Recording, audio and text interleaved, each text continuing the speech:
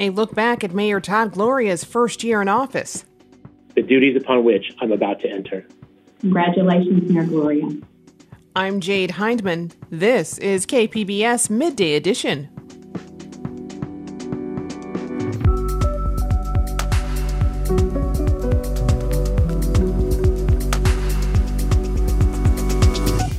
KPBS Metro reporter Andrew Bowen has a conversation with Mayor Todd Gloria about what's ahead for San Diego.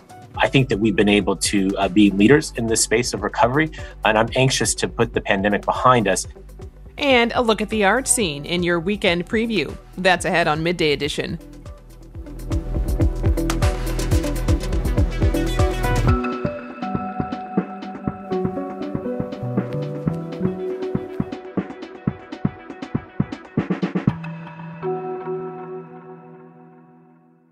You've been thinking about helping KPBS with a donation. Why not donate that extra car you no longer need? Pickup is free, and you're supporting KPBS Public Media. Here's how. Visit kpbs.careasy.org. Today marks 1 year since San Diego Mayor Todd Gloria took office to become its 37th mayor. Here he is after being sworn in last December. Today is a day that marks a new chapter in San Diego's history. Today is the day that we start building a San Diego that truly is for all of us. KPBS Metro reporter Andrew Bowen caught up with the mayor to take a look back at the year he's had, along with the current issues he's working on as he starts his second year in office. Mayor Gloria, thank you for joining us today. Thank you for having me. It's been about a week now since your COVID vaccine requirement for city employees took effect, and this is something that the police officers union had tried to fight. How are those last-minute holdouts who are still unvaccinated responding to this policy so far? Well, we're seeing some progress. In just the 5 days after the council adopted the vaccine mandate, over 400 reported becoming vaccinated. We've gotten additional numbers in the last few days, and I'm encouraged by that. I'm hopeful that the remainders of folks will choose to get vaccinated for themselves, for their coworkers, and for their city. My goal is not to terminate employees. It may come to that. My preference is that folks get vaccinated so that they are not at risk of both acquiring COVID-19 and to spreading it to their coworkers and to the public that we're entrusted to serve. The pandemic has made this quite a first year in office for you. When you look at what you set out to accomplish in that first year and you compare it to what you actually were able to accomplish, how would you rate yourself? Well, I'll leave ratings to folks like yourself and to the general public who are my boss. But, these are very difficult times. I ran to bring transformational change on homelessness, housing, infrastructure, climate. We've been able to make progress on all those fronts. But of course, the main focus has been on defeating the pandemic and restarting our economy. And from the unanimous bipartisan passage of my Back to Work SD budget that invested millions of dollars in economic recovery to our relatively high vaccination rates, I think that we've been able to be leaders in this space of recovery. And I'm anxious to put the pandemic behind us and focus all of our time, attention, and resources on the crisis that is our homelessness situation, our housing affordability crisis, as well as the need to invest in infrastructure. I feel like when we hit our marks when it comes to housing and to infrastructure, we will, of course, be making progress on climate action, which is an urgent need. Last month, the state of California put out a call for ideas on how to redevelop 2 blocks of property downtown. Now, you've had your eye on this piece of land for several years. You authored a bill on it when you were in the state assembly. But because this land is actually owned by the state government, you as mayor don't get to have final say over what happens there. What would you like to see happen on this property? Well, I don't have final say, but thanks to an exceptional relationship with Governor Newsom, we will have some say in this process. And these are 2 full city blocks in downtown San Diego that are only occupied by a small office building on one half of one block. This is in the context of a housing crisis where we have people who are not just living on our streets, but are struggling to make ends meet month to month and don't know if they too may end up homeless. I believe these public assets need to be used to their highest and best use. I believe that will naturally include a substantial amount of housing that should be affordable, not just to extremely low and low income San Diegans, but also to middle income San Diegans, who I think we need to do a lot more for when it comes to housing production. And again, because of that strong relationship with our governor, I believe that the city of San Diego will have input in this process to make sure that this meets our expectations as a city when it comes to infrastructure, housing, and climate action. I'm hopeful that we can get swift action on these parcels. The crisis, as I mentioned, is here. It is now. It is present. And government has to lead by example as we ask communities and private property owners to do their part to help solve our housing affordability crisis. Naturally, government must do the same. And I believe this is an area where we can lead by example, actually be class leading when it comes to the provision of additional housing that is attainable to most San Diegans. There's been a legal setback recently to some of your plans for the Midway District. A judge last week issued a tentative ruling that could block the city from implementing Measure E. And this, of course, is the ballot measure that voters approved last year that would lift the 30-foot height limit in Midway. If that ruling is finalized, what happens next? We'll fight, and we'll fight like hell. This is important. The revitalization of the Midway District is critical to the future of our city, not just for a new sports venue, but again, for the provision of housing that is attainable to low and middle income San Diegans. And as you mentioned, the ruling is tentative. We will know soon a final ruling. If it does not go our way, we will appeal it. And we'll fight it, and I believe that we'll be successful. The future of the Midway District is at that site. We want it to be catalytic. We want it to help create not just relief for our housing crisis, but to bring revitalization to an entire community. And I have to point out that the ballot measure was passed by a strong vote of San Diego voters last year. I think that is worth something. I believe that we are in a strong position on the legal merits of our case, and we will fight that as much as we need to fight it in order to get the change that the people of the city voted for, that the residents of that community want, and frankly, what will help us to address our urgent homelessness and housing affordability crisis. As you noted, the timing of this ruling was particularly ironic because the city was just about to receive proposals for redeveloping the sports arena. And those proposals, pretty much all of them, include affordable housing, market rate housing, a new sports arena, retail and office space. And it's likely none of those ideas would work without the ability to build taller than 30 feet on that land. So how concerned are you that this ruling could be a real setback to your desire to redevelop the sports arena property?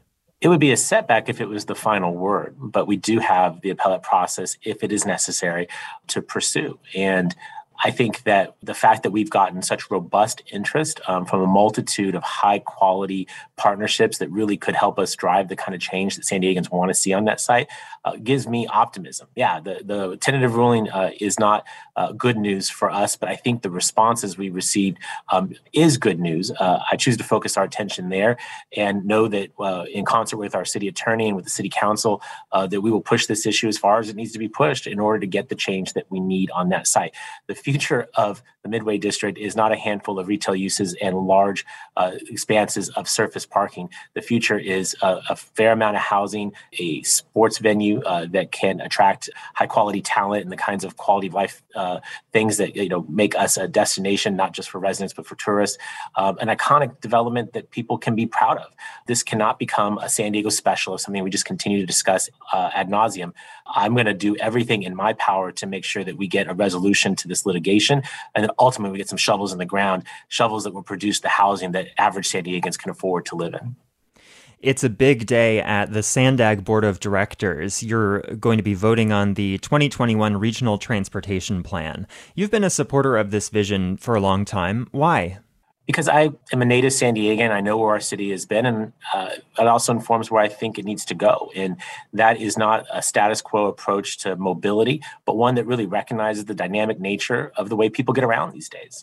Just a few years ago, we didn't have a host of options that San Diegans use all the time now, whether that's mobility apps and Uber, Lyft, scooters, and other things. We have to have a regional transportation plan that takes into account the innovation that's happening in this space, that accommodates our needs to have aggressive climate action, and it helps us to facilitate the housing and infrastructure that we need to maintain our quality of life.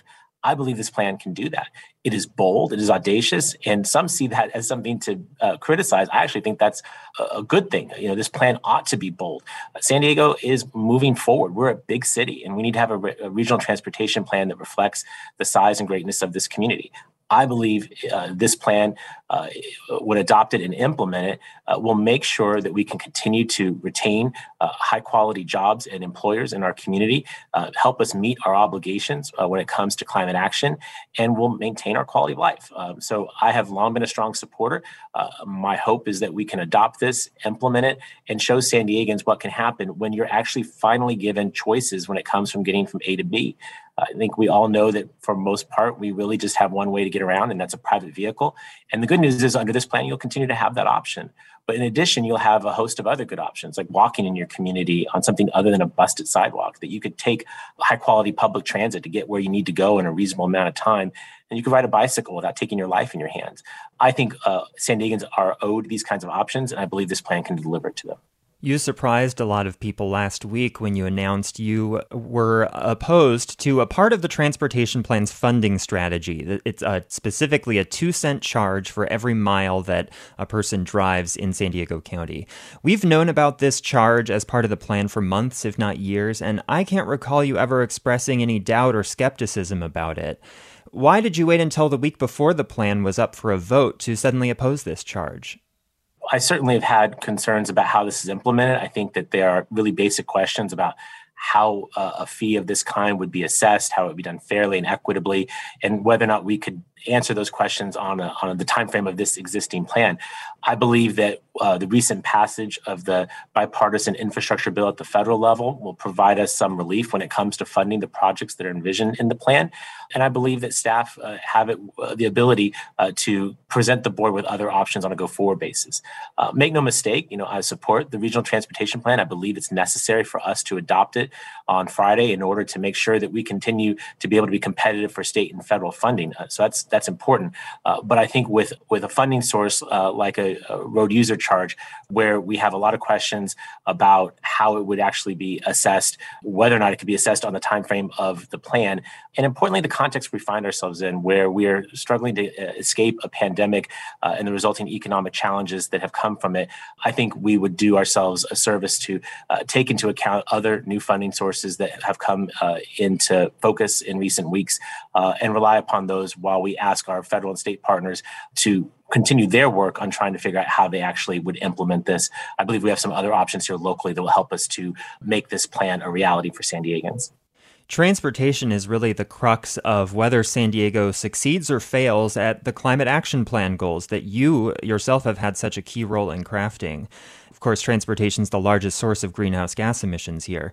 Do you think that we can meet those goals that you're setting? And by the way, they're 50% of all trips in the city being via something other than a car. Can we meet those goals with all carrots and no sticks? In other words, incentives to bike, walk, or take public transit, but no disincentives to driving? I think it's going to take a lot to make these ambitious goals, and I've never been unclear on that.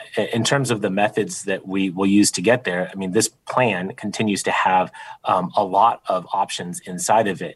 But I would caution anyone from believing that the regional transportation plan by itself is how we will achieve our climate action plan goals. This is going to require the city through its planning and development services department, to provide more housing close to transit. It's going to require our streets department to take a more proactive approach in the installation of bike lanes like what you've seen on Pershing, on 30th Street in North Park and portions of downtown. It's going to take an all hands on deck approach. It's not just the responsibility of SANDAG. It's going to be the responsibility of the Air Pollution Control District, of MTS, of the city of San Diego, of the county of San Diego. What I like about our potential of actually reaching these goals is the fact that in many of these agencies, we have an alignment in terms of our philosophies, our belief that climate change is real and that we must take action on it. And so while the goals are certainly ambitious, I think the leadership is up to the task. And we have made, I think, modest steps in this direction in just the last year. I think we can take more aggressive steps in the year ahead, and a new regional transportation plan certainly will help, but it is not the entirety of how we will meet our obligations under the climate action plan. What are you most looking forward to in 2022? I'm hopeful that we can get into a place where our vaccination rates are so high that COVID is seen as a manageable illness, and that we can devote all of our time and attention to the things that I'm passionate about. I am, like most San Diegans, unhappy with the current state of affairs when it comes to homelessness. We need to transition more people off of our streets and into housing. I think in the coming days and weeks, you'll see an expansion of shelter opportunities, the allocation of more dollars for more affordable housing for these folks. I'm really anxious to make tremendous progress on that issue. And then to transition to my Homes for All of Us proposal, which is a series of reforms that we believe will create more housing for everybody, but particularly for those in San Diego who earn too much to qualify for the programs that we offer through our Housing Commission, but don't earn enough to afford the market rate housing that seems to be plentiful in San Diego. That's where our focus is, and I believe that we'll be having some key votes on that policy package early in 2022. The sooner we can implement those, the quicker we can actually start bringing housing online that people can afford. That is what motivates me to do this job every day. I'm proud to be the mayor of my hometown. I'm delighted to pick up everyone's garbage once a week, but I'm really here to try and drive change when it comes to the issue of housing and homelessness. And I believe that with a pandemic more under control, we'll have more time, attention, and resources to do that. Lastly, on the surprise news this week, any thoughts on Sean Elo Rivera taking over as City Council President? First off, I want to thank former Council President Dr. Jennifer Campbell for her leadership of the council over the last year. As you noted, this has been an extraordinary year to be in a position of leadership, and Dr. Campbell is been a wonderful partner in leading the city. With regard to Council President Elo Rivera, I will just say very directly, I have come to really enjoy working with him over the last year. We have grown close together. We've been able to work on a multitude of issues of importance to San Diego, whether it be homelessness, accessory dwelling units, housing affordability. Our priorities align extremely well. And I think that bodes well for 2022 and a year where I want to see important change on housing and homelessness, on infrastructure, on climate. I believe Sean's going to be a great partner in that regard. He's already been a great partner. Leading the council can only make that better. And so I think this is a good thing. I admire Sean personally. He has achieved a lot in a very short amount of time. And I think that as mayor of San Diego, having a council that's running aggressively on a progressive platform of policy ideas that align with mine, I like that a lot. And I think San Diegans should stay tuned to see a lot of positive progress in our city. I've been speaking with San Diego Mayor Todd Gloria. Mr. Mayor, thank you and happy holidays. Same to you, Andrew.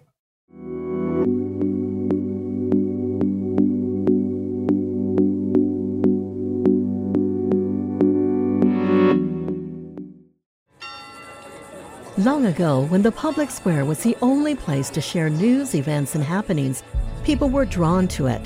Living in community with others was the route to understanding each other and the world around us.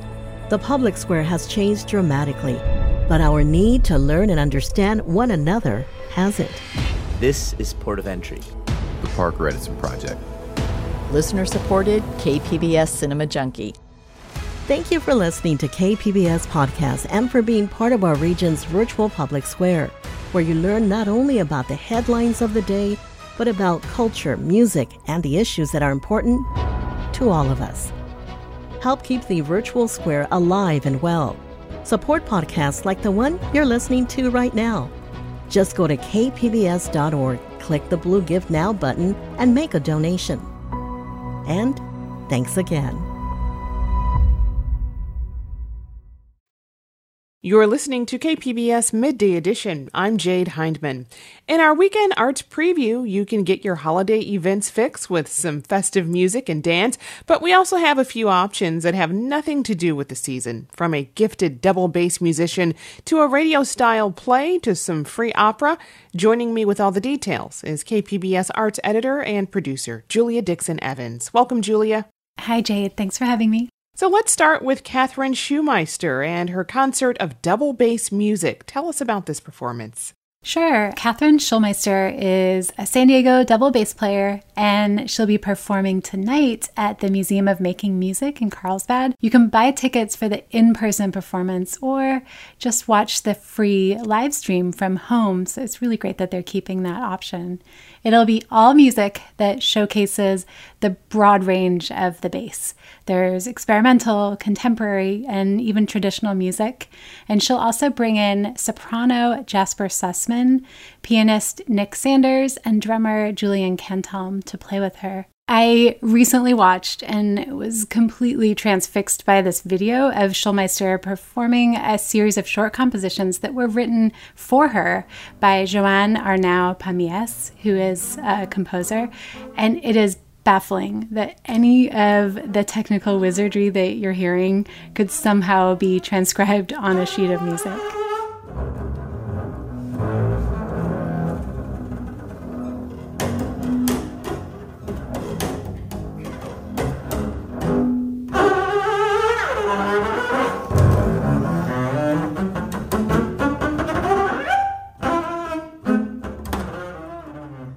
And Schulmeister also revealed in a recent discussion with the Museum of Making Music that she'll perform a piece with Sussman that's called In Old Virginny, and that's by contemporary composer Sean Yeager, which was inspired by Southern Appalachian folk music. And there'll also be some more traditional selections, like some arrangements of Debussy for bass and piano. That's Catherine Schulmeister performing tonight at 7 p.m. at the Museum of Making Music, which will also be live streamed. In the visual arts now, painter Nani Cruzado is opening a solo exhibition at Thumbprint Gallery in La Jolla. What can we expect? So this exhibition is called Sapin, Layers of Corrections, and Nani Cruzado's work in the show is really informed by layers. He was born and raised in a rural town in the Philippines, and in Tagalog, the word sapin means an underlayer or beneath. And I love Cruzado's work. His paintings are full of texture and detail and layers of curiosity. And the exhibition will be on view through January 2nd, but there is an opening reception this Saturday from 5 to 10 p.m. Nani Cruzado opens Saturday at Thumbprint Gallery. Also, Spreckles Organ Pavilion will hold some special festive concerts this weekend, huh? Yeah, so the first is a collaboration with the San Diego Opera and the San Diego Ballet, as well as with San Diego Civic organist Raul Prieto Ramirez. It's an evening performance at 5:30, and it'll be outdoors at the Organ Pavilion in Balboa Park.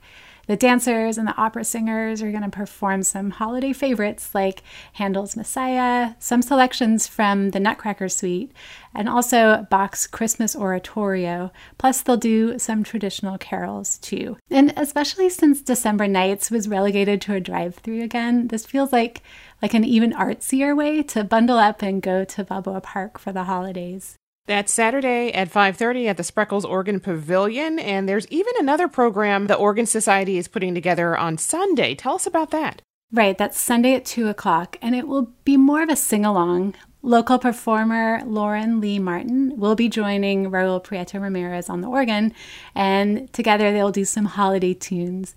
In both of these shows, everything performed at the Organ Pavilion, in fact, they're free to the public. Moving on to the theater, Moonlight Stage Productions is producing a special adaptation of Miracle on 34th Street. What do you know about this? This will be performed at the Avo Playhouse in Vista, and it's an adaptation that was inspired by the old radio show format, but performed with a full set on stage. And in fact, it was inspired by one specific radio show, the 1947 Lux Radio Theater production of Miracle on 34th Street. So this was adapted by playwright Lance Arthur Smith, who lives in Oceanside, and adapted into this fully staged musical with music by John Lawrence. And it debuted in 2016 and has since been performed across the country. It's the famous story of hope and believing, and it has familiar carols and even some new songs too. Daily Bulletin, Macy Santa Claus to have a lunacy hearing. Extra, extra, read all about it. The headlines just get crazier each time that we shout it. Christmas is becoming a comical caper. Read all about it for a nickel a page. All right, Miracle on 34th Street, a musical radio play runs through December 23rd, and this weekend's performances are tonight at 7, Saturday at 4 and 8 p.m., and then Sunday at 2 p.m. Finally, the Mingay is celebrating the traditional Parol Festival from the Philippines this weekend with a family workshop, an exhibition, and an evening of performances. Tell us about this. So the parol is a lantern, and it's traditionally made out of special paper and bamboo and then lit by a candle or some other light source. And these lanterns signify the Star of Bethlehem, and in the Philippines they've also come to mean unity and pride among families and neighborhoods. They're carried during the religious procession and then hung outside the home as decoration. And you can learn how to make your own parol out of more simple materials in the Mingay's free family workshop on Sunday. That's every hour from noon to 4 p.m. And then on Monday, the 25th annual Parol Festival will take place at the Mingay from 3 to 9. And they're displaying an exhibition of paroles, including a display that's just outside the main entrance. And then there'll even be a huge 8-foot-tall parol. And this is organized by Pasakat, which is a San Diego Philippine performing arts group. They'll also hold performances of dance and traditional choral music in the Mingay's Theater. That's beginning at 6:30 p.m. Those performances do require a ticket, but the whole exhibition the rest of the afternoon is free.